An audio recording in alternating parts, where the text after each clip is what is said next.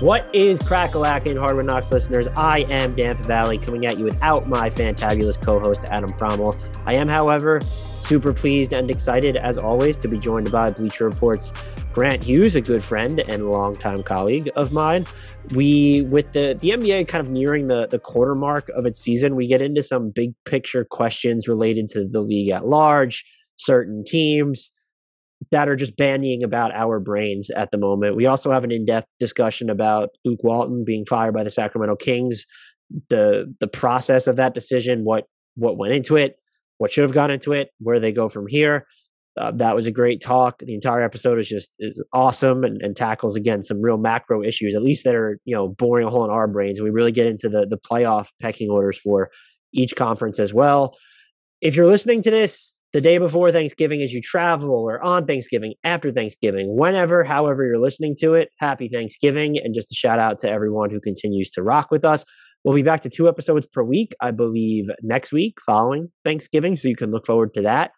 And also, last but certainly not least, please, pretty please remember to rate, review, and subscribe to Hardwood Knocks wherever you're getting your podcast. Whether or not you use iTunes, we do ask that you head over there. If you have access to it, search Hardwood Knocks, throw us that 5-star rating and write a review. It does not take long at all, and both the rating and the reviews can really help us out in the charts. If this is your first time listening to us because you stumbled across this, maybe someone recommended this podcast, whatever, thank you for listening. Consider throwing us a permanent subscription. And to all our longtime listeners who have already written reviews and submitted reviews, consider helping us with the promos of this podcast, letting a friend, family member, acquaintance, random person on social media know about us and how pleasantly sub-mediocre our league-wide basketball analysis is. Without further delay, though, let's get to talking about some really fun, big-picture questions and topics related to the NBA and the rest of the season with Bleacher Report's Grant Hughes. Grant, welcome back. Thank you so much again for coming back on the Hardwood Knocks podcast to talk hoops with me. I think this is a good time as we lead into Thanksgiving and we're around the quarter mark to sort of just take stock of bigger picture things and just what are we asking ourselves? Like, what are the biggest questions on our mind for the rest of the season? Which is why I spammed you and asked you to come on this week, and you graciously accepted. First and foremost, though, we were recording this on a Tuesday night as the Knicks are threatening to blow what was a monstrous lead over the Lakers. How are you doing? Like the Golden State Warriors, who I feel like we have to lead off with, if only with this mention, I'm doing fantastically. Just exceeding expectations across the board, confident, assured in our greatness, and potentially getting better as the season goes on. And recognizing, like Draymond Green, probably that you're extension eligible this offseason. Definitely impacted your performance. You're so cynical. That's what a terrible thing to say. I'm sure that's got nothing to do with it.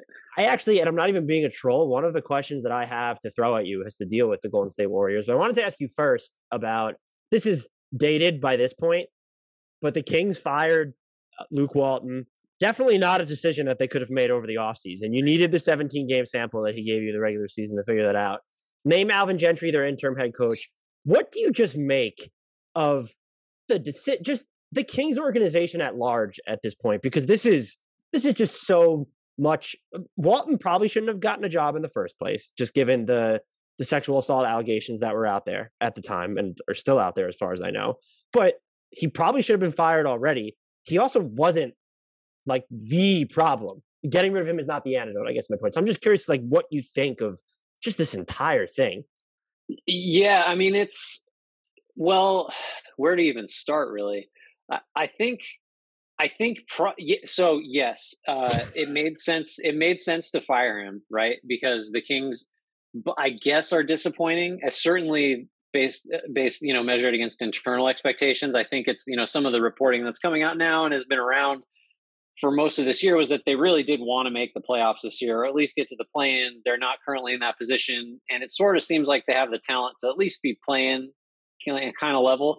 So yeah, you get rid of him, but then like you said, and like everybody else has said, how on earth have these 3 weeks, a month of games, I guess it's a month now, meaningfully changed what you thought about Luke Walton coming into the season? Like everybody said, you should have done it in the offseason. Like that's just what you do. And I think the other big problem is it feels like for a while now, the Kings have had a coach who was not hired by the general manager that's in charge. And so it's sort of like there's just a shelf life on, and that was the case with Walton and Monty McNair, obviously. There's just a shelf life. I mean, things have to go incredibly well, it seems like, for a coach that the GM did not hire to last, his full contract or whatever. And they certainly can't go badly, which they did. I just think, overall, it just has to be pinned back on ownership, right? Because there's only one constant in all this, and it's just ownership.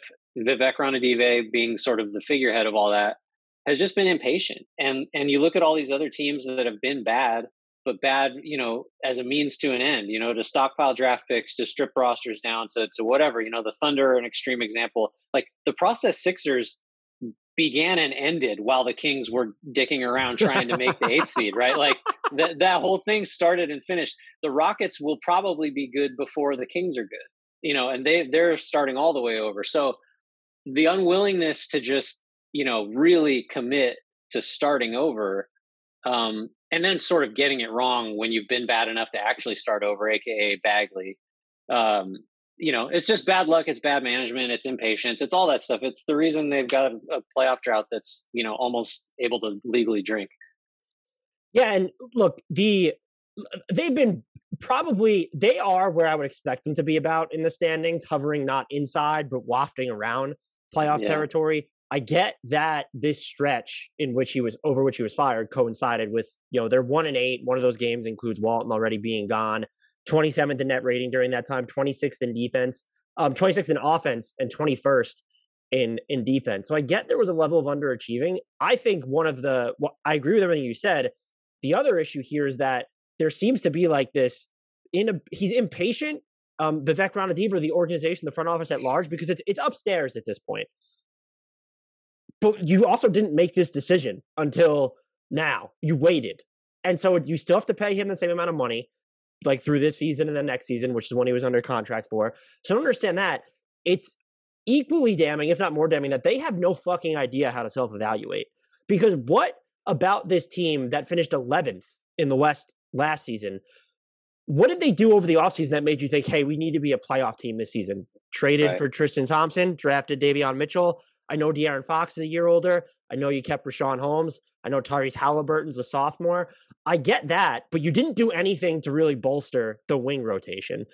And I do think there is a level of squandered opportunity here because Harrison Barnes and even Buddy Hield have played some of the best basketball of their career this season. Richaun Holmes is just freaking solid. Richaun Holmes is still probably one of the most underrated players in the NBA, even though I feel like there's a whole subgenre of Twitter dedicated to talking about his push shot. Right. And what happens? What if Fox doesn't? What if Fox doesn't suck to start the year for them? Are they in a different spot? And so I get like that level of what ifism, but they didn't make enough changes, and you couldn't see the path to a ton of internal development to the extent that they would be one of the guaranteed top 8, even 10 teams in the Western Conference. And that's just incompetence. If you expected a lot more, you don't expect them to go through a stretch where they're 1-7. At the same time, your overall record is just kind of indicative of the talent, I would say, that you have. Maybe you underachieved a little bit. I would ascribe that more so, though, to Fox's performance, and maybe just like this team in perpetuity needs to put more of a focus on transition. And so I get there were flaws, but nothing to me happened this season justifies the timing of doing it now versus not doing it over the offseason. Yeah, I would say the transition thing you brought up is a great point, because I feel like, we've been, certainly I feel like I have, and most Kings fans have been harping on the fact that like you've got De'Aaron Fox, and I think maybe last year they played a little faster, but the year before that, and certainly this year, they're just like, De'Aaron Fox's best skill is his speed. He's not a good half-court player because he can't shoot, especially this year. He's making I think under a quarter of his threes right now. And so that's just not the way they can play. It is a slow-down game or any sort of set offense. The way for this roster to succeed is to have Fox run as fast as he can, as often as he can, and maybe Buddy Hield spots up and Halliburton spot. There's like a theory of this team that makes sense. And I think if you were going to make a one significant criticism of Walton, while I agree, like, he wasn't the problem. It's that he just didn't have the team playing in a way that maximized the personnel that it has. But then, look, Fox just has to get better in year 5 or whatever this is. Like, I feel like the last couple of years have been, this is the De'Aaron Fox leap, like to all-star serious consideration, or at least I do that every year for the last 2 or 3. And he's just been one of the most disappointing players in the league, I think, full stop. Walton didn't there wasn't anything glaring that said he definitely should be fired, let alone, a few weeks into the season. But you could also say, he didn't really, if he had to sit down and make a case for hey, this is why you should keep me on as the coach because here's what I've done. He doesn't have a lot to say, I don't think, during a pretty short tenure. Yeah. And so Sacramento last year, they were 8th in average possession time per Unpredictable. This year, they're actually 6th. So they're a little better. And the frequency with which they're in transition as a percentage of their plays, they're 8th. And they're actually been they're more efficient than I remember in transition. They still just I don't know, whether it's, when they're committing turnovers, I feel like they're probably not pushing it hard enough. And I thought De'Aaron Fox made strides in the half court last year, but you already mentioned his 3-point shooting is broken. Among every single player who averages 5 pull-up attempts per game this season, there are 59 of them. Fox's effective field goal percentage on pull-up jumpers ranks 57th. It's sub 39 right now. So those are issues too. And it just felt like there wasn't, even if they were playing at a faster pace, it almost felt like there wasn't true transition all the time, if that makes any sense.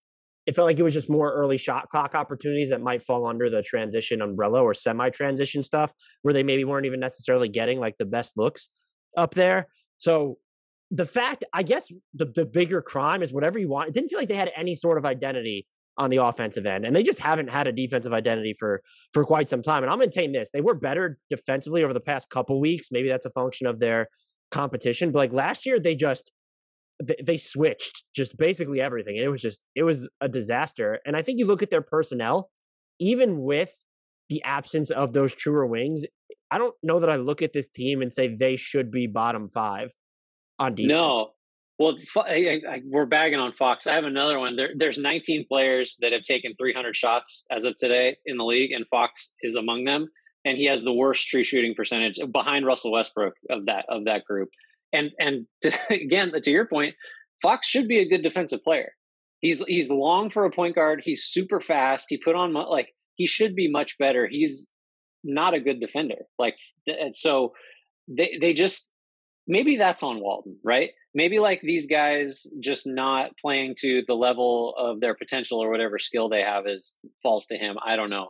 Although Tristan Thompson has a lot to say about whether you need a coach to motivate you or make you passionate or whatever that was. Was he wrong? No, I don't. Maybe the messenger was odd, but was he wrong? Because one of the things I took issue with the messenger's very odd, by the way. Is I saw, I think Richaun Holmes came out with the most ringing endorsement of Walton, but everyone said it felt like they had this meeting where they all agreed the party line was we have his back. So that rings hollow to me in the first place. However, there are people that point out hey, if they say they have Walton's back and he resonates with the players, I want to make it clear that I'm not typically this person. There is no one on this roster, and this roster in general is not good enough to have a fucking say on the head coach. You don't get to have a say on the head coach. You guys, you're terrible. No one should have the leverage to be Luke Walton needs to stay. And so if that's part of the reason why they kept Luke Walton over the offseason, I'm not pinning it on the players. This is front office, Vivek Ranadiv, everybody up there first and foremost needs to be blamed. But the players and their feelings about Luke Walton, they don't, to me, they're irrelevant just because the Kings are not good enough for anyone to have that type of input. Yeah, it makes you wonder. You always did hear rumors that Fox was very much in Walton's corner, and maybe that's hit more shots. Then you want Walton to stick around, hit more shots. You want this coach to stay. Maybe that's part of what got Walton. Didn't get Walton fired over the offseason, as Fox was I'm coming off 25 points a game. This is my guy. I'm gonna blow up. Not saying this obviously, specifically, but he could have vouched for him then because Fox has a lot less clout now. On a max contract, by the way, which that's looking a little scary. I still believe. I want to believe. It's been tough to watch this year. It really has. I don't know. It's one of those things where you almost expect some unexpected piece of news to come out. Where he sprained his ankle in training camp and it's been, bothering him all year, something like that, just to have a decent explanation for what's going on. Yeah, I mean, look, his shot selection has always been a little bit iffy. I feel like he has a loosey-goosey handle this season more than ever, too. And he's exchanged both looks at the rim and three-pointers, and those have just translated into more mid-range jumpers, which even if he's hitting them at a slightly above average clip relative to the rest of the league, that's just not the situation you want to go to. I also wonder how much he's been, because his rim frequency is down a little bit, not a ton. His finishing around the rim has dropped a bunch, and he's not getting as many free throws. His free throw attempt rate has dropped by not a huge margin, but by more than 6 points. So is he being impacted more by the rules? I don't think it's on a level or scale of James Harden, but is that part of it? I do think his shot selection is not great. I think, well, like his foul drawing, certainly 2 years ago and last year was pretty close, like elite. Like he was really, really good at taking contact and finishing or getting to the line. And I just think anecdotally, I think you can't rule out the way that the officiating has changed for anybody. I think that's a real factor this year. I think it's a good thing, by the way, but I think it has affected stuff. The numbers bear that out. Offense is way down, free throws are down, all that stuff. But I think he doesn't look the same. He's not. That burst isn't there as often. He's not just launching into guys, taking contact and finishing as often as he did a year ago. So that's why I wonder if he's all the way there physically. I don't know.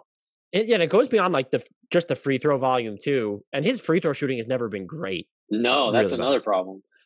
But like because I guess they're tighter with the whistles, it's harder in general to finish around the rim. And we've seen, I think it's creeped back up, but like the average percentage of shots that are going in around the rim has dropped dramatically. I think we've obviously seen the bigger drop off from 3-point range for now. We'll see if that goes up. But that could be another factor of it too. And he hit like 40% of his step back threes last year, and it was like a real weapon in his arsenal. So I'm hopeful that it'll come back. And to what you said, I didn't really think of that. Maybe there is something where it's like a sprained ankle or wrist, and we don't know the full extent of it right now. Just making excuses. I will start off our big picture questions though with one about the Kings. Okay. Will they be sellers at the trade deadline?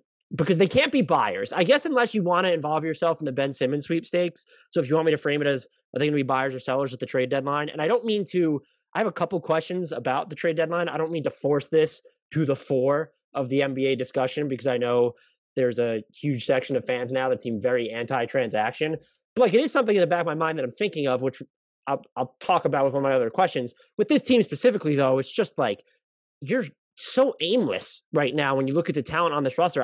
There's no clear path unless you shut everybody down to just bottoming out and getting another top pick.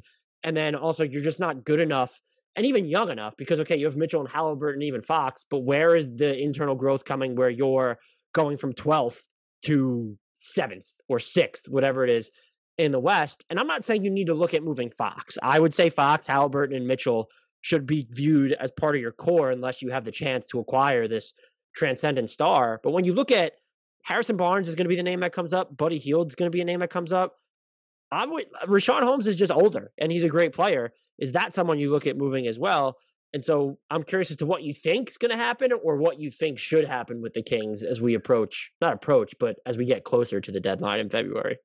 No, it's a good question. I think the Walton move is the move you make before you start pulling those triggers. And I think Alvin Gentry will get a chance. First of all, interim head coach extraordinaire. I read today this is the 4th time he's taken over a team midseason. Right. He's just no better guy. I also read that he's in for. He's worked in some capacity for nearly every organization in the league at this point. Isn't that wild? He's like the ultimate journeyman. He has been, it feels like he's been everywhere in the last 5 years, like let alone the preceding. And he 20. yelled at David Griffin for playing piano in Zion Williamson's room for him, which didn't actually happen apparently, but it's something he yelled at. So I think interim head coach extraordinaire Alvin Gentry is going to get, I don't know, because the Kings are so fickle. He might get like 2 weeks, 3 weeks. And like, if things don't look markedly different, then yeah, for sure. Because like Buddy Hield has been the subject of trade talks for really since he signed that contract, Since right? he's Like been in New Orleans. since forever. Wasn't that pick actually traded to New Orleans? No, I can't remember that. I'll look it up really quick, but I'm pretty sure Buddy Hield has just been part of the trade discourse before he was even in the NBA. Well, I mean, if he was, it makes sense because it was his rookie year that he came over in the Cousins deal. So, and then from that point on, it was trade. Maybe there was I feel like there was a grace period where Kings fans were excited about him, like midway through his rookie year, because it's like, we got this. He was not traded to the Pelicans. They drafted him, so I overstated my position there. That's okay. Nobody's gonna remember. So him for sure. Harrison Barnes, all for sure. Holmes could help a team that's trying to win, or has a better chance of winning. I do think I laughed at this when people were saying after the Kings picked Davion Mitchell that Fox might be on the way out. Like, I just thought that was ridiculous. I just thought they believed he was the best player there, and it made sense. But now it's kind of like it's a little plausible, I think. Just because if you're really so this is again giving the Kings a lot of credit. If this is now okay, we're tired of half measures. We're stripping this to the studs. We don't think Fox is a max player. We made a mistake. There is going to be an offer out there for him. Like, might have been nice to get Ben Simmons if that were possible a few months ago. But I think Fox is possible. I think Hield, Barnes, to a lesser extent Holmes, are probable, like that they will be on different teams after the deadline. I think that's how I'd frame it. I think if we had to rank them, it feels like it'll be Barnes is most likely, followed by Hield, Holmes, and then Fox. I wouldn't be opposed to a Fox trade. I guess I still wouldn't move him for Ben Simmons. I don't know. I mean, maybe, and the Celtics aren't going to offer you Jaylen Brown. I think, and it would also, like, what is your end game at that point if you're moving Fox? I think you want the pick special. I don't think you want the player unless it's Shai Gilgeous-Alexander maybe, and even that is just like, well, he's on his max deal too. He's super young, but how much closer does he bring you to winning? And so I think I would need, like, what if Oklahoma City decided they just want to pair Fox and Shai Gilgeous-Alexander together, and you can get Giddey plus a few of their trillion picks that they have. I haven't thought about Fox trade destinations because I wouldn't move him. I'm still so high on him. But I think it would need to be that situation, because I think if you're moving Fox, wouldn't the goal be to bottom out? I guess it depends on if there's another star that becomes available. What I'm curious is to whether anything nuclear goes down with this iteration of the front office, because at this point, I know this is McNair's first coaching hire. It still feels like we're at the point where we're going to be looking at his body of work, and so he is very much going to be like, executiving for his job. Yeah. Although he's drafted well. I mean, he's had two good drafts. I think he gets Halliburton credit, right? Because he was installed. Maybe I'm getting that wrong. But I'm not giving Vlade Divac credit for Tyrese Halliburton. No. He gets credit for Bagley. So that would be the thing that I'm curious about, because I still think it's more likely, is the way I'll frame this. I actually don't think they're going to end up doing anything nuclear. It feels like it's going to be very much to do about nothing, like last year's trade deadline. I do feel like they're more likely to go the Ben Simmons or Pascal Siakam route if Toronto decides to make moves than they are to not even Fox, but I still think they're more likely to go we want to acquire a high impact win now player than they are to even trade Harrison Barnes. And maybe that's me just subscribing too much to the Kings mantra. So I don't know, but to me, it feels like they're still, I don't know if anything's going to materially change in their direction while this front office is in place. And maybe it's not even the fault of McNair, but it's just, you've now been there so long that I don't know if you're going to get the opportunity to hit reset. And I do think they had the opportunity to hit reset under McNair a couple of times now. They very easily could have done it over this offseason. They very easily could have done it at last year's trade deadline. Yeah, you said it initially. They're just not like they are poor self-evaluators. They just didn't quite know where they were or where it was reasonable to expect themselves to be. And now this is what you get. Do you have anything less depressing that you want to ask about the remainder of the season? The remainder of the season, I don't know. I have we're talking about the Western Conference. This will switch gears a little bit. But I think that there are clearly three top teams in the West right now, and this will be uncontroversial. It's Golden State, Phoenix, and Utah. However you want to look at it, record, net rating, just the general vibe. I mean, the Suns have won, what is it? Is it 13 in a row? Or is it 10? Something to 10 to in get a row to as we record this. So it'll probably be 14 after Wednesday would be my guess. So the Suns look every bit, defending conference champs. The Warriors have been great. The Jazz just are what they are. Who's the fourth best team in the West? Because I have one, I think it is, and I think I talked them up last time. But there's like 6 teams you could pick, realistically. I just who is the other home court advantage team in the West? And while you think about it, I'll give you mine. And I don't feel great about it, but I kind of think it's the Clippers. Did you just decide to pick the current fourth place team? You didn't even think about it. You just saw they were in fourth. Yeah, no, I just looked at, they have these things called the standings, and I was like, who's behind those 3 teams? There they were. No, because I think maybe one of the more logical answers would be, or not logical, but you could see someone saying the Lakers. You could see someone saying, well, Denver or Dallas. I mean, Dallas in theory, it just has Luka's ankle sprain. It's not like they're dealing with Jamal Murray and Michael Porter Jr. being out forever like Denver is. So there's some options. But I just am kind of in the bag for the Clippers. And I'm 100% here for the Paul George actually is a number 1 option Renaissance tour that seems to have been kind of put to bed over the last couple of years. I want to resurrect it. I think my answer would be the Nuggets if we didn't have the news that Michael Porter Jr. now may be out for the season, in addition to Jamal Murray maybe missing most of the season. And it feels like they probably lack, even with Will Barton playing so amazing, the fact that their bench is so beholden to is either, Bones Highland going to go off? And that's basically that's the question. Or what? Yeah. Or what are the green minutes look like defensively when they're going to be your 2 bigs? It puts them in a really iffy proposition. But Nikola Jokic is so good that it would not surprise me. So I want to pick them. I will not pick the Mavericks because they are like the most blah team over 500 to me for some reason. I can't explain it.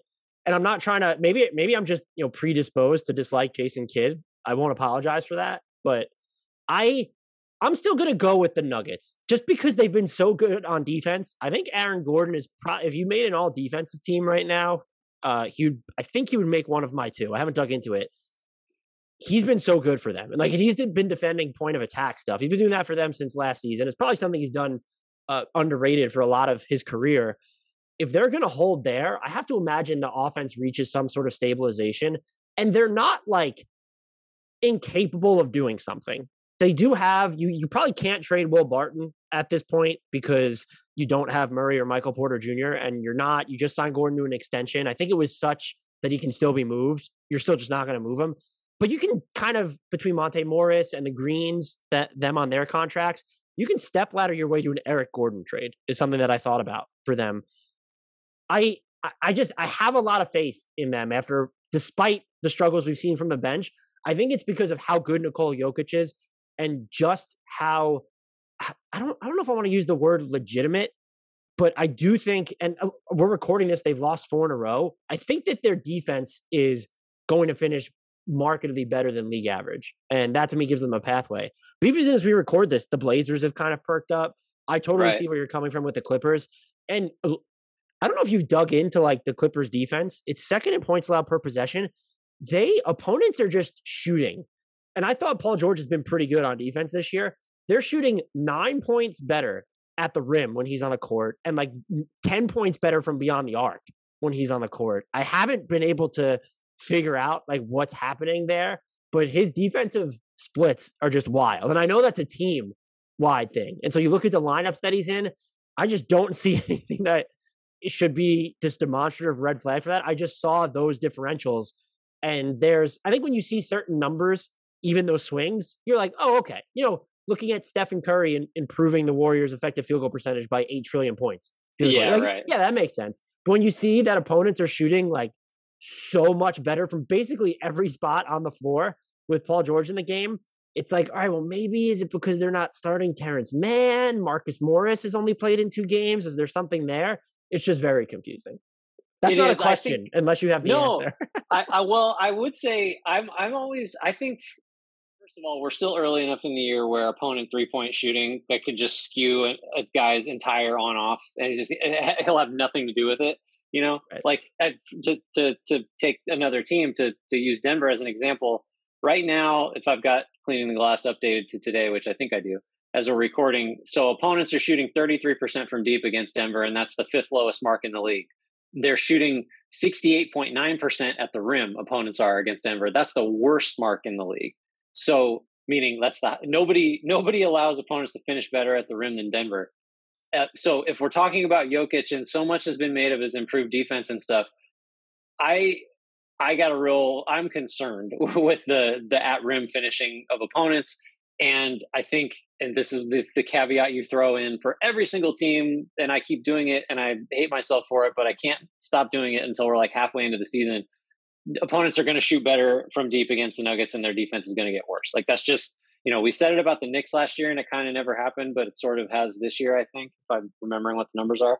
Yeah. The Clippers just feel a little steadier to me. But I think maybe to put a bow on this, like, I was asked today, actually, which conference is better, the East or the West? And it's always been the West. And now it's like we're struggling to find a fourth very good team. And the East, like Milwaukee's out of the playoff picture, I think, right now, for example, and the Sixers haven't been good. But, like, I think the East's way deeper with teams you could realistically envision, making a conference final. The West is, like, suddenly crazy short on those kind of teams. It's surprising as, like, sort of a macro thing to look at. Like, we finally made it. Like, we finally made it to the point where the West is not clearly superior, both in, like, top quality and in depth. I still might prefer the top quality of the West, just because Utah, Phoenix, and Golden State. But the East is definitely way deeper this year. And a quick and dirty look again at the Paul George stuff. The Clippers are allowing opponents to shoot sub 60% overall at the rim and sub 34% from three. Those are low enough marks to where the swings kind of represent that you're working from this elite baseline. And I'm sure every starting lineup member has been somewhat impacted by that. That's a great question, though. So you have Clippers. I cautiously say the Nuggets. I think the Clippers would probably be choice 2 for me. I don't have faith. And this is coming from someone who just assumed the Lakers were going to figure it out. I don't even have a question for them. There's no, we want to know what's going to happen, but, like, I don't know that you can expect it to get that much better. I mean, we've seen the lineups with LeBron, Russ, AD, and then no bigs have done really well. Are they going to be healthy enough to sustain that? Do they have the personnel to sustain that? What does the defense look like long term? I just have zero faith in the Lakers is my point right now. And I predicted that they would hit their over. I think they were at 53.5 wins this year. I said they were going to get to at least 54. I guess they are the team, though, I guess you would look at how many times am I going to say I guess while I make this point? That maybe could sneak into that, because it doesn't, it feels open-ended, but also if you told me it was Dallas that was 4th or the Blazers, I might feel like it was a stretch. Maybe not. I don't know. No, I mean, I don't really have an overarching thought or question for the Lakers either, but, like, it feels like, so I've been kind of harping on this, and so LeBron's average shot distance, have you seen this referenced, this year as an indicator of his decline that's, like, finally really happening? His average shot distance is 15.2 feet. It was 13.9 last year, 12.9 the year before, 12.3 the year before, 10.9. So obviously we're trending up, and he's never had anything over 14, let alone 15 feet. He's taking half his shots from three, which has never happened before. Let me make sure that's exactly correct. But anyway, he's taking the highest share of shots from deep that he ever has. And you're seeing, I don't know if this is just my Twitter silo or if it's gotten into yours too. Ours can't be that different. There's these clips of him just not finishing at the rim, like getting, having his being deterred or not elevating. There's just all the decline in athleticism stuff. All the signs are there, like, visually and statistically. And so, while I want to pick the Lakers as a team that's like, LeBron will figure it out. It's happened every year for 20 years. They have Anthony Davis. They'll somehow go get a wing. They'll figure out how to use Russell Westbrook as, like, a pick and roll big man or something. The LeBron decline, which is, it's real. It's finally really happening in demonstrable ways. Like, that kind of rules, that puts a big dent in feeling confident about putting them up, in that consideration. I don't think I could go probably 6 teams deep, I think, in the West before I would get to the Lakers, in that hierarchy, just based on right now, because maybe they will figure it out, but I'm less optimistic than usual about them. And that's not a hot take, is how it goes. No, The nothing you said there no. is spicy. Yeah. Common No, sense. it had to happen eventually, right? But it's just we thought the LeBron decline would happen 7 years ago. It's just it just had to happen eventually. I'm still hopeful that maybe he'll just be fine, but he's going to turn 37 in December. Well, I don't know. It's going to happen if it hasn't happened already. Yeah. I have a similar question here to what yours was for the West. Who are going to be the 6 playoff teams in the Eastern Conference? Like the 6 non-play-in playoff teams in the East? Because as just we record this right now, only 5 games separate 13th place in the 5.5, 13th place in the East from first place in the East. And so there's some level of egregiousness there where it's the 8-11 Pacers are not going to catch the top seeded Brooklyn Nets. Just at the same time, there might be 2 to 3 formalities in that top 6 of the East. Who are you going to pencil in as the top 6? And you don't even have to give me the order, but who are going to be your top 6 in the East? So my top 4 I feel pretty good about, which are Brooklyn, Milwaukee, Philly, and Miami. I probably feel the least good about Philly just because, although the offense somehow stays incredible with Embiid out, I don't understand how it's happening. Tyrese Maxey is a superhero. And then my 5th in that group is the Bulls. And that will probably come as a surprise to anybody that heard us talk about the Bulls at any point over the offseason or for the last 2 years. But they feel pretty legit. The 6th team is really hard. And for me, I look at my candidates are Atlanta and New York and Boston, that's a lot of shade at the Wizards. But I'm going to need a little longer. I'm going to need a little more before I believe that that's real. So against my better judgment, and maybe because we spent a lot of time the last time we talked saying the Hawks were maybe the 2nd best team in the conference, I'm going to stick to that. And I'm going to say the Hawks are going to be a top 6 team in the East. But that defense has to get a lot better for that to happen, even though I think they've won 4 or 5 in a row. So that's my top 6. Do you have anybody different? I have 5 that I've penciled in. Brooklyn, Miami, Atlanta is still one of mine. Milwaukee, and then I have Chicago because maybe I'm just doing too much of the walk back since I was so critical of them over the offseason. But they're, at least when you look at defensively, they are exhaustive when you look at how they're guarding the perimeter. And so just between Caruso and Ball, Javonte Green being there, people have mentioned this ad nauseum, but I'm pretty sure Derrick Jones Jr. has finished more plays as the roll man this season than he has in his entire career combined in the previous seasons. I've not checked that, but so they've just found a way to win in spite of the Patrick Williams injury, in spite of Kobe White not making his season debut until forever, in spite of Nikola Vucevic entering league's health and safety protocols and also not hitting shots when he's playing. And I do, as many have pointed out, there's a chance that DeMar DeRozan regresses because when you look at what he's done offensively, can this hold for the entire season? We've seen other players' offensive efficiency go down with the new officiating. And I know his game was never conducive to a certain necessarily style of getting calls, but his efficiency has gone up. And so just at his age, the stage of his career, that seems like a red flag. At the same time, the Bulls have the ability to shoot better from 3. And then if Vooch, if he's going to be healthy and shoot better, that's another level that they can get to. There's still moves that they can make at the trade deadline. Like maybe you spice up your center rotation a little bit. Can you pick up a wing at all? I don't know.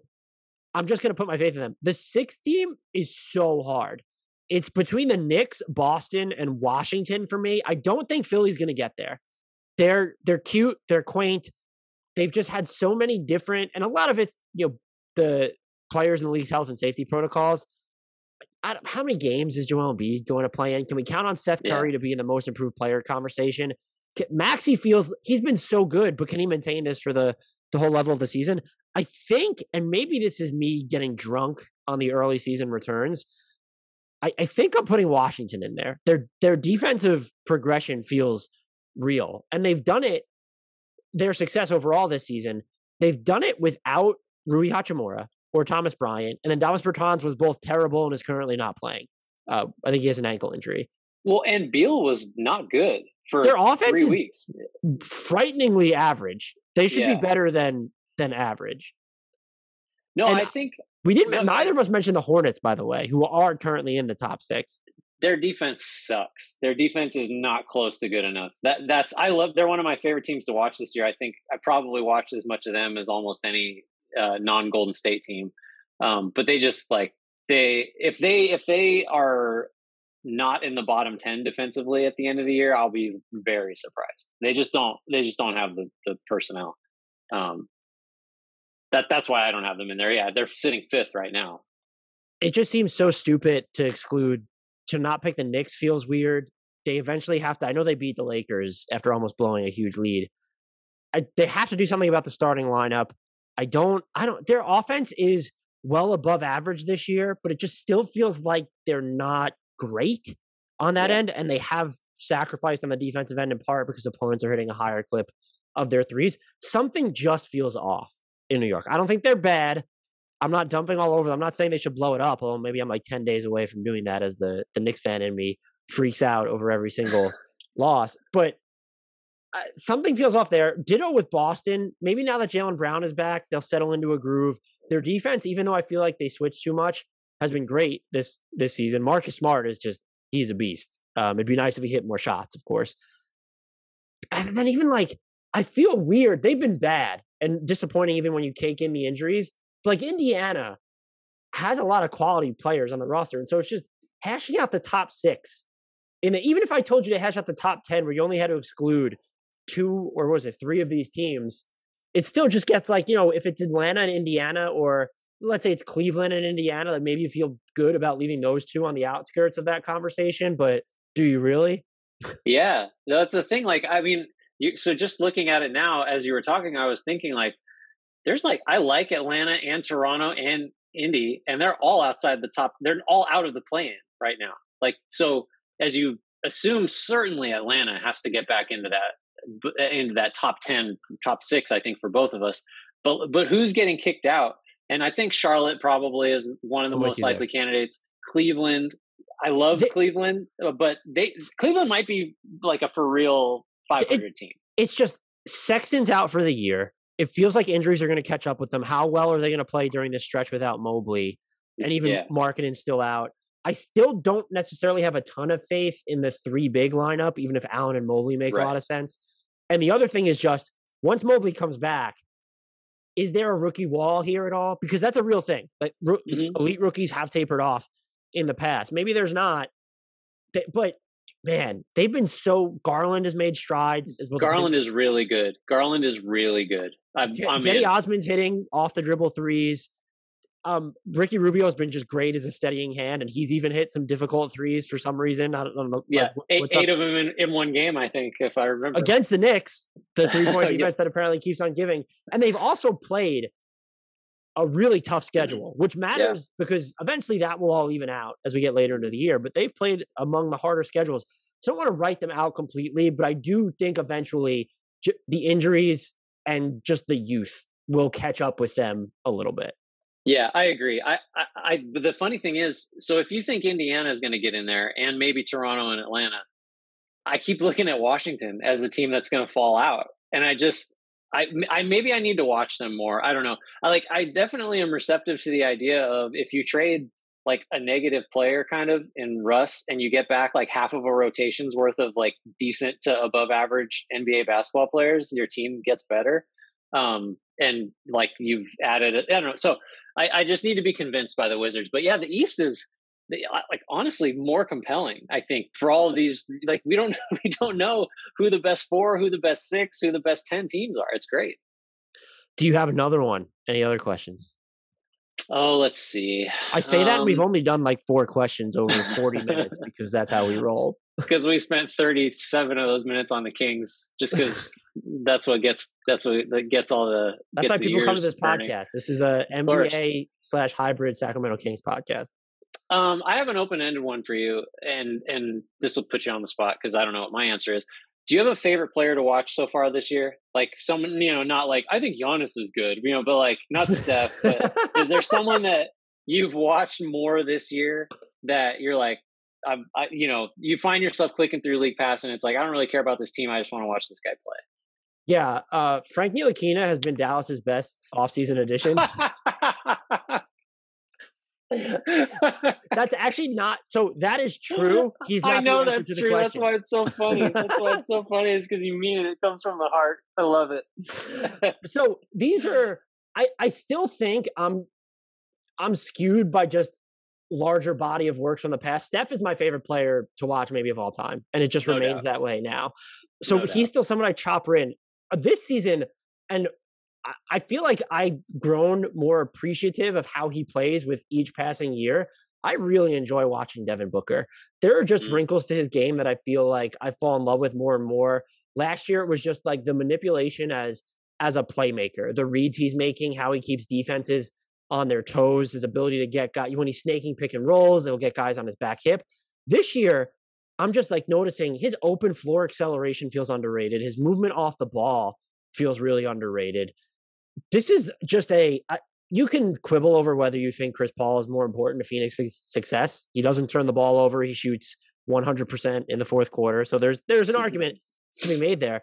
But Devin Booker is just, I'm still not sure we as the NBA media outside of Phoenix understand just how valuable Devin Booker is just by being on the floor, even when he doesn't have the ball in his hands. And I think his off-ball movement, threat level, and just his acceleration, where it's like you don't look at him sometimes and think he plays particularly fast, and the Suns are not trying to play exceedingly fast. But if you put him in the open floor, or if you give him space in the half court, on the ball or off the ball, like he can change speeds so quickly and effectively.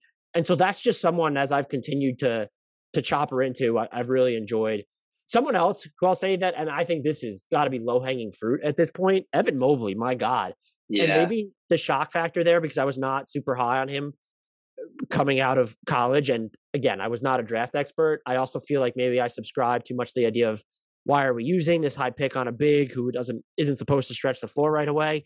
I had nothing I watched, nothing I read, maybe I didn't read enough, ever prepared me for what he was going to be like defensively. And I think Summer League prepared me for his playmaking a little bit, but even that has just been revelatory. And he's one of him and Jared Allen together too, to see like these, especially a Jared Allen where I think it was Justin Rowan of the Chase Down podcast made this point, because the way fouls are being called have changed. It feels like screeners are becoming more important, since we were at a point where James Harden, like the Rockets, when he was in Houston, they didn't even have, when they had Clint Capella, was just like, hang out in the dunker spot. Don't set screens in, because they didn't. And then go away forever so we can play PJ Tucker there. So those are three guys. Steph is always just going to be up there for me. I love watching so many players, but Steph is just, it doesn't matter who he's playing, who's playing around him. It doesn't matter to me whether the Warriors are winning by a lot, losing by a lot in a close game. He is just infinitely watchable.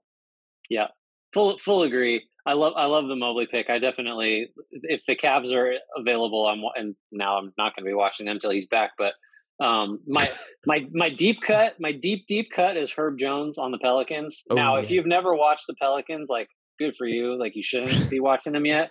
But this guy's like,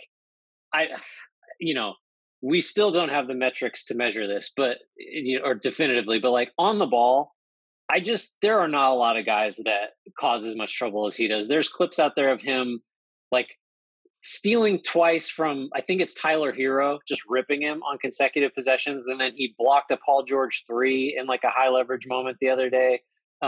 He's just a phenomenal defender that if he could hit a 3, I think I saw the stat today. He's 5 of 16 on threes this year. In whatever, he's taking 1 a game basically, but you could almost not draw up a better compliment for a Brandon Ingram, Zion Williamson core than a dude who can guard every position at an all defensive team level and like maybe make 37% of his open threes. Like, that's just your guy. That's who you need. So that's my deep cut. Kind of in line with your Devin Booker thing. It's Zach LaVine for me. I was super late. I was a Zach LaVine denier forever. I just thought like I don't Still know. less harmful than a COVID-19 denier. Just A little, pointing that yeah, out. like a little in terms of from a public health standpoint, like a little bit. He's just so there's really not an offensive skill that he doesn't have at like a B+ level at worst. Like his pull up threes are super quick. A They're plus plus super plus accurate. on A those. plus Yeah. plus plus at everything. I used to ding him because he seemed like a guy that he had assist numbers, but it wasn't ever something that seemed like bad assist or bad team assists, like he's got the ball all the time and he's driving into three guys and throws it out and someone hits the shot. I think I was wrong about that. I think I was wrong about him being terrible defensively. Like he's trying harder. It seems the last couple of years that's been a trend. So I just, this is going to be like my Bulls apology tour because Zach LaVine's really, really good. I have nothing bad to say about him anymore.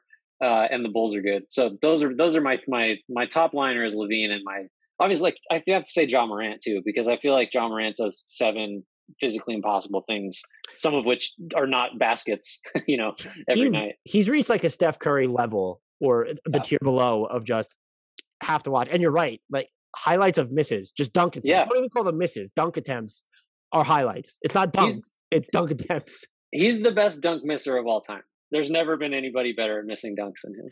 My deep cut, by the way, would be the Orlando Magic starting 5. And if I had to narrow it down from there, it'd be either Cole Anthony or Franz Wagner. They've been that lineup, by the way, with Jalen Suggs struggling, has pummeled opponents this season. But just Wendell Carter Jr. looking at the basket, hitting threes, making quicker decisions. Mo Bamba's looked like an NBA player for much of this season. Cole Anthony has some serious juice off the dribble. Franz Wagner he has more, and I think I said this on the podcast, more fuck you to his game than I ever really imagined. Like, dudes will bounce off his shoulder. He had this like driving, barreling dunk against the Knicks a couple weeks ago. And if Orlando only played the Knicks, they would probably be a championship contender. So they get tough to watch on some nights, but their level of bad, because when you look at Houston, and even when you look at, I'm trying to like think of another, Detroit is right there. And I think we're at the point now, Houston, Detroit, like those are not teams that I necessarily want to, watch regularly. Right. Even the Pelicans, I'll watch Orlando regularly still because that lineup is fun. Once you take that lineup off the court, you're probably switching channels though. Right. It's much easier to be optimistic about Orlando than some of those other teams you mentioned, just because it does seem like they have a handful of guys where like there's something there, like has Wagner just like, has there ever been a rookie that arrived more like, as advertised? Like his whole thing was he's going to fit in. He's going to make some threes. He's got a little off the dribble. He's not going to be a star, but he's going to be awesome as like your 3rd or 4th best player. And he's already that. Like he's stepped into the league and he's just sort of good at everything. He's a perfect role player. This, meanwhile, comes after a summer league performance in which they had to replace the rims after every quarter in which he played because he was just bonking so many shots. Right. Yeah.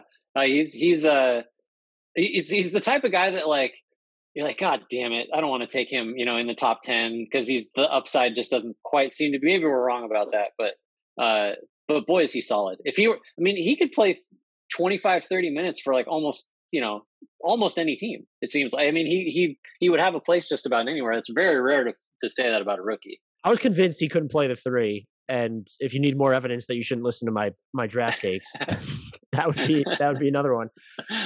Here's a question for you, and it sort of lines up with the Eastern Conference pecking order. We mentioned pretty much every team during that discussion, so it's probably hard not to line up with that. What are the Raptors?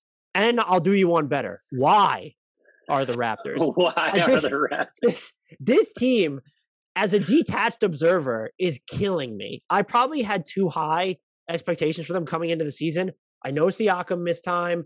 I know that their recent slide has coincided with OG Anunoby's hip injury, but like, they're too good.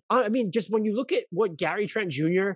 has been able to do for them this season, how are they? And they've quietly I think everyone assumes that they're good on defense this season, and they've had their moments, but they're not. They're bottom 5 in points allowed per possession at this point, and they're actually, we talk about during the Kings stretch that got Luke Walton fired. Since I just have that pulled up, this wasn't something I intended to look at. It's just in front of my face.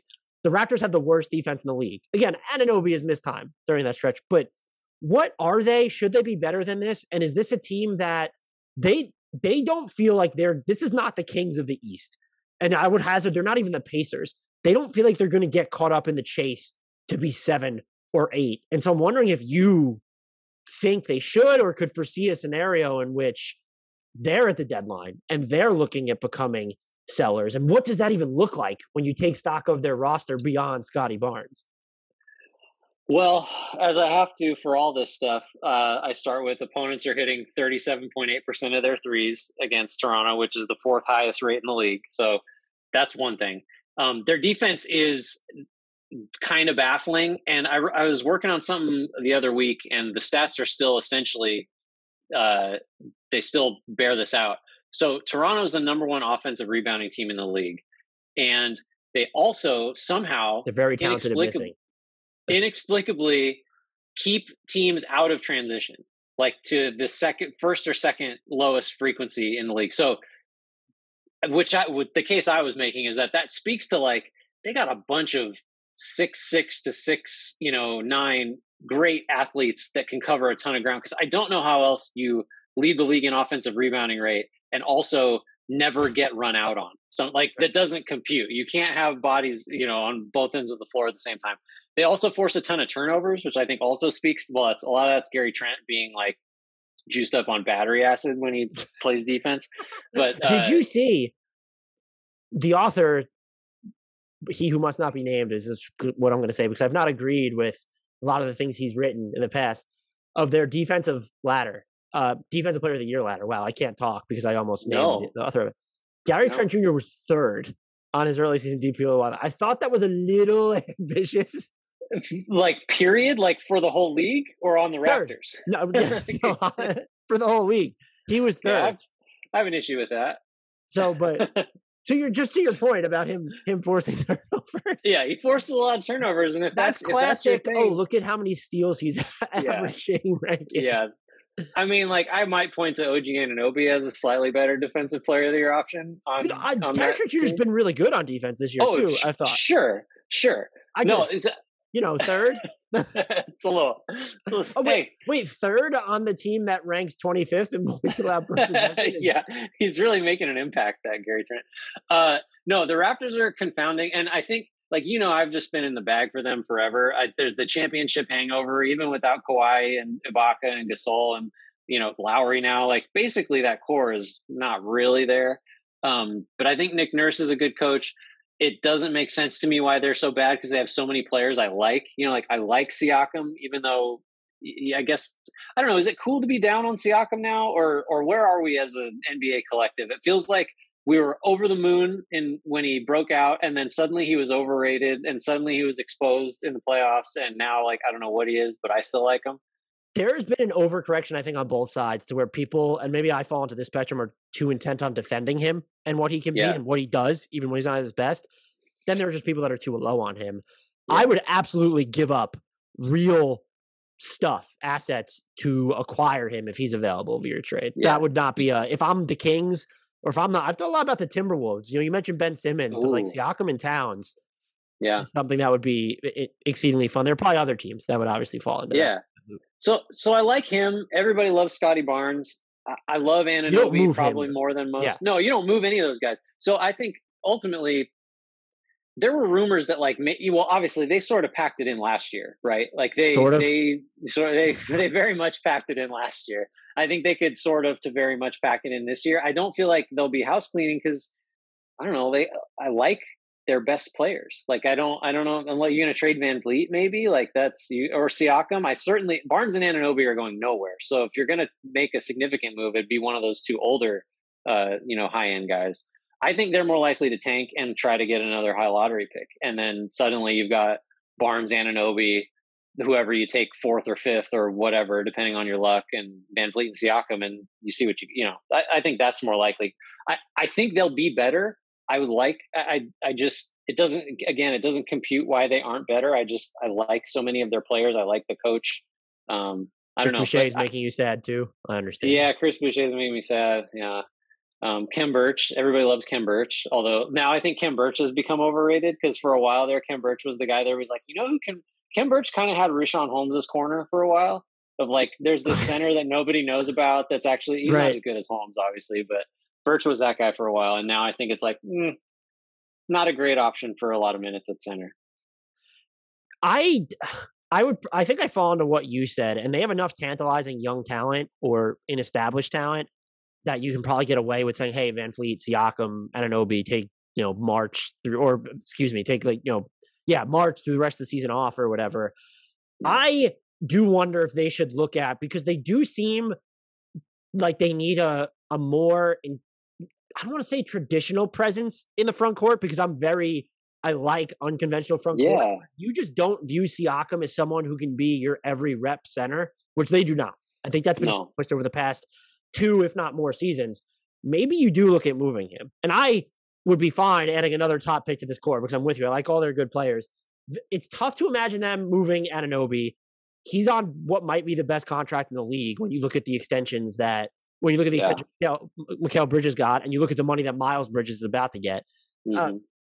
Fred VanVleet, I could see a scenario where they move him, but I feel like they're married to him pretty firmly if you don't take Jalen Suggs. And it's not to say that Suggs will be the better player. If anything, Barnes has clearly usurped him at this point. The fact that they went the Scotty Barnes route, it informs about how they want to build their team, but I also think it instructs how much they really like Fred VanVleet. And so Siakam sort of seems like if they're going to make the big move, that selling move, that would be it, because they're clearly not going to be buyers. I just still, if they're healthy, I could see them making a run. And again, as we're talking about them like this is the route they're going to go because they're 12th in the East. 12th in the East just means you're 2.5 games out of 5th place right now. Yeah, right, exactly. So they're a team that could go on a tear, I think, and re-enter the discussion. But if you get closer to the deadline, I'm just curious if his name gets floated around. And there should be interest, because there are teams that I could just rattle off that I would be super intrigued to see him on. I agree. I have like a handful of like little things that have been bothering me type things. I don't know if they're big questions, but they're stuff based Here's on what really grinds Grant Hughes' gears. Grinds my gears, or not even really. So I've been thinking about the Jazz because they're just sort of a plug and play. We're going to win a bunch of games and be a top 4 seed, and we're good at both ends. But I find myself being weirdly, and they have the second highest differential in the West and in the league, actually, I think, behind the Warriors. I'm a little annoyed that they're not like meaningfully different from last year. So like their big acquisitions, I guess, were Rudy Gay is number 1, and he's only just recently gotten back onto the floor. And they haven't used him at center at all yet. I kind of thought that, I think we all could have agreed that after last year, the Jazz needed better perimeter defenders, or at least like healthier ones in the playoffs, I guess, if you want to be charitable. And B, they needed a way to play smaller. If they just couldn't figure out how to make a conventional lineup with Gobert in their work against certain playoff opponents, like you just had to have a changeup. You had to have a second option. And I thought Gay might be that. That seemed like a weird stretch to think he might be your small ball center, or like Eric Paschall. Like he's not a playoff caliber small ball center. They didn't do that. They didn't get any, shutdown wing defenders on the cheap, which is not easy, but they didn't. So I'm wondering what your thoughts are on Utah, because I'm kind of at the point now where it's like, it's not just wake me up when the playoffs start. It's almost more like, well, I don't think anything's going to be different unless Donovan Mitchell like levels way up, and then nothing, that other stuff matters less. But I'm kind of disappointed in them, even though I'll acknowledge like how obviously really good they are. Yeah, I would probably share in everything you said. I think Rudy Gay is just going to help them even when he's playing the 4, because he's so long, and that gives them a dynamic as an alternative to Bojan Bogdanovic that they don't necessarily have, and even maybe Joe Ingles because he's old and slower. But I do think whatever you're getting from Gay, you do have to worry about like Joe Ingles aging, or Mike Conley is anti-aging right now, but what does he look like defensively in the playoffs? I think Donovan Mitchell's gotten a little bit better defensively. What's weird about them, and Zach Lowe has pointed this out, is like they're 11th on defense, which feels low for them. And that's getting good backup center play from Hassan Whiteside, where that just makes so much more sense than the Derek Favors fit. And I think, look, a lot of it is just like the Jazz are, it's not talked about, at least not something that I see nationally talked about a lot. Their transition defense is bad. They are 28th in opponent transition efficiency. When it's off steals, they're 29th, and off live ball rebounds, they are 19th. And so they do a good job of limiting they don't even do a good job of limiting the frequency with which their opponents are in transition. 17th overall, which is just sort of blah. So that's screams we need more. But I mean, it could be a matter of there are plays where you're just like, okay, well, why aren't they back? But that screams more like we need faster, quicker guys on the wings. And it's invariably going to get to a point in the postseason where it just feels as if Royce O'Neal and Rudy Gobert are going to have to do too much heavy lifting for this team. Yeah, I just I kind of like always bristle at like, well, what's the trade that this team is going to make? Because you just never know. But like, I don't know. I feel like Thaddeus Young's going somewhere. Like maybe he's your option to play smaller if you want to. But I don't know who the shutdown. Who's your wing, your guy you're going to put out there that's like a little better than Royce O'Neal. Or just to put out there with Royce O'Neal in certain lineups against, certain playoff teams. I don't know who that guy is that's available out there that, might be potentially gettable for like a protected first and Jordan Clarkson or whatever. Hey, I wondered if Jordan Clarkson was enough to get them Josh Richardson after last season. Then he got moved from Dallas to Boston. And I don't think that's something Boston's going to, they already have Dennis Schroeder. You don't need Jordan Clarkson. Yeah. You could still look at, speaking of that, like Reggie Bullock has not been shooting well for the season. And the Dallas does need like a secondary creator, but Jordan Clarkson has played or shot so poorly this year that you just mentioned is him plus a first round pick. What does that exactly get you? I thought about Maxi Kleber too, but he has slowed down a lot. I thought last year was a combination of COVID and injuries, and he's been banged up this season too, but he doesn't look the same defensively either. And the player that the Jazz need is the archetype of player that every single team in the NBA. Right. Yeah. Maybe it's a Harrison Barnes destination. He's not a shutdown guy, but he'd be. It's just what is the package? There? Yeah, I don't know. Clarkson's salary, and I guess you could step like Clarkson and Joe Ingles is. Why would the Kings do that? Right. Yeah. If you're the Kings, you're just trying to. I think. Well, who knows? We just spent a long time saying who knows what the Kings are trying to do, but yeah, I'd want. Do the Kings know Barnes, what the Kings are trying to do? No, that's the whole problem. No, I don't know. You got anything? That was my Jazz question. We're really hitting all the teams that people care about. We got the Kings, we got the Jazz. Well, I have a team that you're going to care about, and I promise I'm not trolling. I'm not trying to start this narrative, but it's about the Golden State Warriors. And I want to point out that they are first by a mile, I think, still in defense, are they not? They have the top overall net rating in the league. And the other thing that, their offense ranks highly, but they have the best half-court offense in the NBA right now. So this question feels stupid. Do they have enough secondary shot making to be this big of a threat in the playoffs? And look, they have won the non-Steph minutes, which is absolutely huge. And their offense has crept up to closer to league average in those minutes, by the way. 107.5 points per 100 possessions. That's the 42nd percentile. I will 100% take that when Stephen Curry is not on the floor. I think it comes down to whether you believe and it's not even a Klay Thompson question for me. Do you think Andrew Wiggins and Jordan Poole are enough to shoulder that burden? And if you say yes, is it mostly because of how the Warriors play? Because you don't look at them as when they had Kevin Durant, there were situations where it was like, all right, we need that guy to just go and get a bucket. They don't play a type of style where that's necessarily what you ever look for. At the same time, I do think it's an element, a dynamic of an offense that you need once you get to the playoffs. So I think that's a great question. Coming into the year, there were a lot of questions because who knew like what Otto Porter or Nemanja Bjelica or any of these guys had, if Iguodala had anything. But the shot creation behind Steph Curry was a huge deal. And Poole has been the main, sort of guy who's addressed that. And he and Wiggins, I think, both had 30 the other night when Steph had a bad night and they won. And then Poole had another 30 when Steph had 12 points against, I think, Toronto. How much help does Steph need?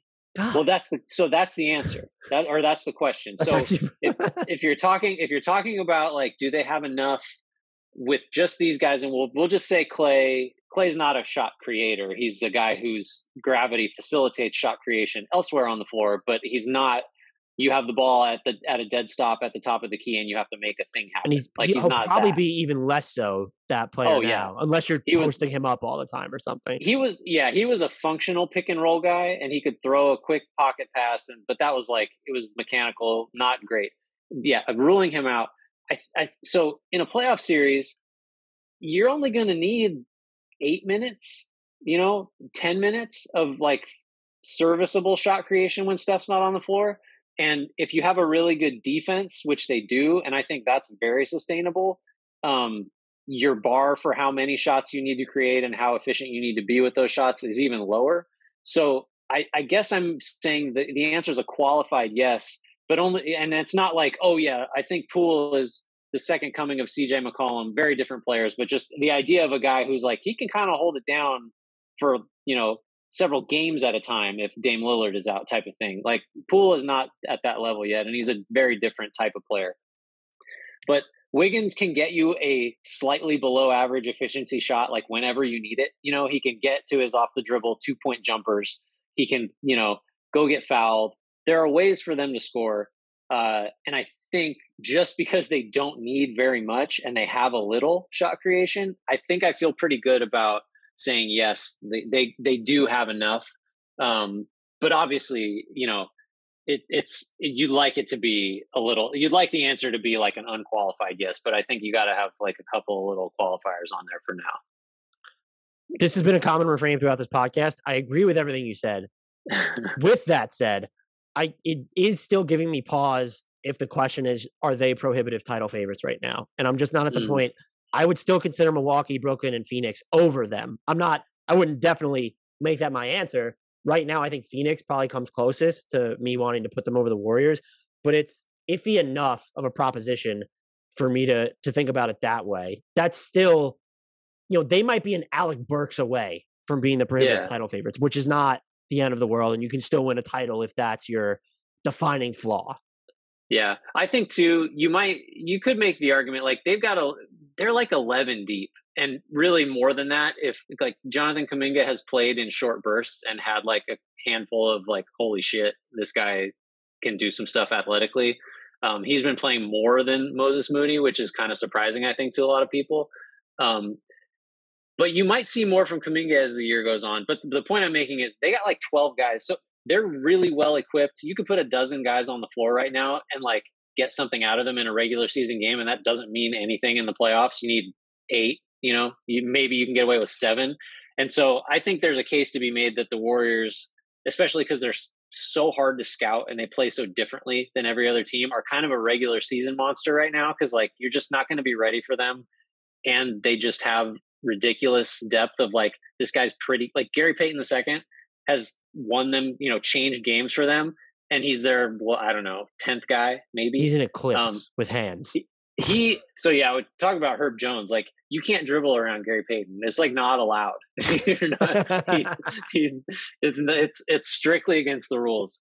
But yeah, so I think a regular season, I think they're going to win the most games in the league. And I don't know. I think I agree with you that they're in the class of like, yes, this team is a contender, but to say that they deserve to be at the top of that list, like with a gap between them and 2, 3, 4, I'm not there yet either. You've also mentioned the great point about they don't really have the ability to shorten their rotation when they're at full strength. They can, but it's besides Steph, Dre, and Wiggins, who's the player? You have Clay coming back from injury, so it's not going to be him. Like, what is the 35 plus minutes per game fourth player on this team if you get to that point? Right. I mean, that's a real question because it cannot be Iguodala. Damian Lee's real good 15 to 20 minutes. He's not your 35 minute a night. Clay's not going to be there. That's really a good question. I mean, you might look at them. I don't think they're going to do anything.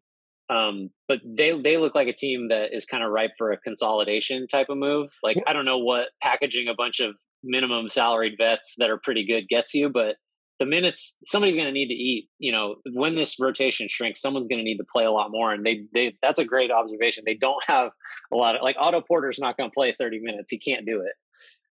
And physically, Jordan Poole might give Steve Kerr a heart attack if he's playing 35 plus. Draymond Green might strangle him on the floor. Like that's a problem. I couldn't bring myself to ask this question as we wrap up about them, mostly because I don't have an answer to it. Has their start made it more or less likely that they would make a consolidation trade, because there's the element of, yes, there should, you can win the title now. You should make that move if it's available. Then it's also like, we have the best record in the league. We don't have Clay yet. We don't have Wiseman yet. And the other question on top of that was, are you at all worried about how Wiseman's return could end up impacting like the juju they built? Because their progression, what they're doing now, really started last season when they began playing without James Wiseman. And maybe they're at a point where they have the luxury of just saying, well, we're not going to make him a huge part of the rotation. Then we have Kevon Looney, Draymond at the 5. We've gotten good minutes from Nemanja Bjelica. At the same time, if you end up basically punting on the first 2 seasons of his career, then that becomes this huge deal that you have to tackle. They're punting. Like, so this is the big, every time. So especially out here in California, like, and I'm sure it's national too, but like, oh my God, the Warriors are getting Clay and Wiseman back. Can you imagine? It's like, no.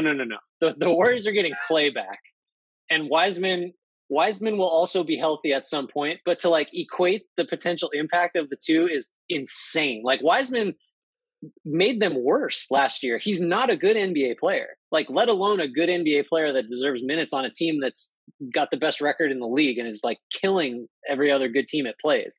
Like, Wiseman is so they've learned, they're in a position now where they're not gonna, so there's a lot to say. It's tempting for sure, because you could be like, they're this good and you could trade Kuminga and Wiseman and a pick and really get no worse at all in terms of your on-court product this year, and add somebody at a decent salary that's really good. Like, you could go do that right now and make this team way better. I don't think they're going to do that, because it seems to me like Joe Lacob is like, this is my flex. Like, we're having it both ways. Like, we are going to be really good now, and we have 3 or 4 guys that are 23 and younger that we think are going to all be the Kawhi Leonard to Steph Curry's Tim Duncan. And like, we're just going to be great forever. Like, that's the vision. That's the light years vision.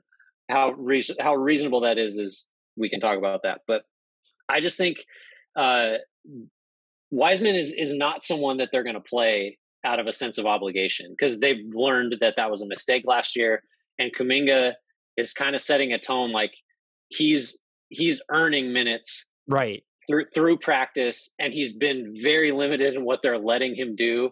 And I think that will be the Wiseman approach. Like, because like, it should not be hard to get Kevon Looney's minutes. Like, he's the ultimate stopgap. He knows how to play with Steph, and he doesn't need the ball. And like, those are his two, and he's a good perimeter defender for a center. Like, those are what he does. So Wiseman should be able to take those minutes, but they will not be given. Like, there's just no scenario where he comes back and is in the rotation, like, in a meaningful way, until he just catches every lob, gets every rebound. They're going to totally baby step him this year, I think. Which is the right call. Why give him? Why mess around with what's going on just because you feel like you have to prove that you made a good pick last year? It doesn't make sense. It is bizarre in the sense that when you talk about Clay, you know he's going to take someone's minutes. I'm still trying to figure out who gets impacted the most by him returning. With Wiseman, it's not only we know who would be impacted the most, but you would be in theory okay with it. Kevon Looney's minutes would go down. He's just not, based off what happened last year and how they're playing this year. I don't know what his fit is. Fun Warrior stat, though, by the way, their defensive rating against top 10 offenses this year is better than their defensive rating against bottom 10 offenses. So just the type of season that they're having. Yeah, that's a Dynasty Warriors move right there, where they're doing the third quarter thing too, where they'll play down to the level of competition and they have like 6 minutes in the third quarter where they just nuke whoever's there. You know, that's another. I have to say, there's a lot of like weird little quirks that I forgot about from the half-decade Dynasty thing that are kind of back this year, which has really been like a lot of the fun part of the season. It's so much fun. I don't like there has been this like creeping narrative of look what they were able to do, like just to stay relevant this long and without really sacrifice. It's like, no, they had a 2-year. Yeah, like, they were 15 and 50. Yeah, they were 15 and 50. It wasn't a traditional rebuild, which is, but like this is not a team that was actually, they endured 2 years worth of irrelevance in the standings, let's say, because they were still relevant culturally, aesthetically. But Grant, this was great as always. A lot of fun questions here. There's still so much that I just don't understand about this season as we get to the quarter mark. Everyone follow Grant on Twitter if you've not already at GT_Hughes. He will sometimes retweet people's tweets or he will sometimes tweet himself. It's always a treat when you see a Grant Hughes Twitter activity pop up in your feed. This is such a hard sell for you. Such a hard sell for you. Thanks so much again for coming on, though. And Grant, have a happy Thanksgiving. And for anyone listening to this before Thanksgiving, hopefully maybe while you're traveling, or hopefully you don't have to travel at all, happy Thanksgiving to you all. Be safe, have fun, eat lots of food. And until next time, I leave you all with the shout out to the one, the only, Dallas's best offseason addition, Frank Ntilikina.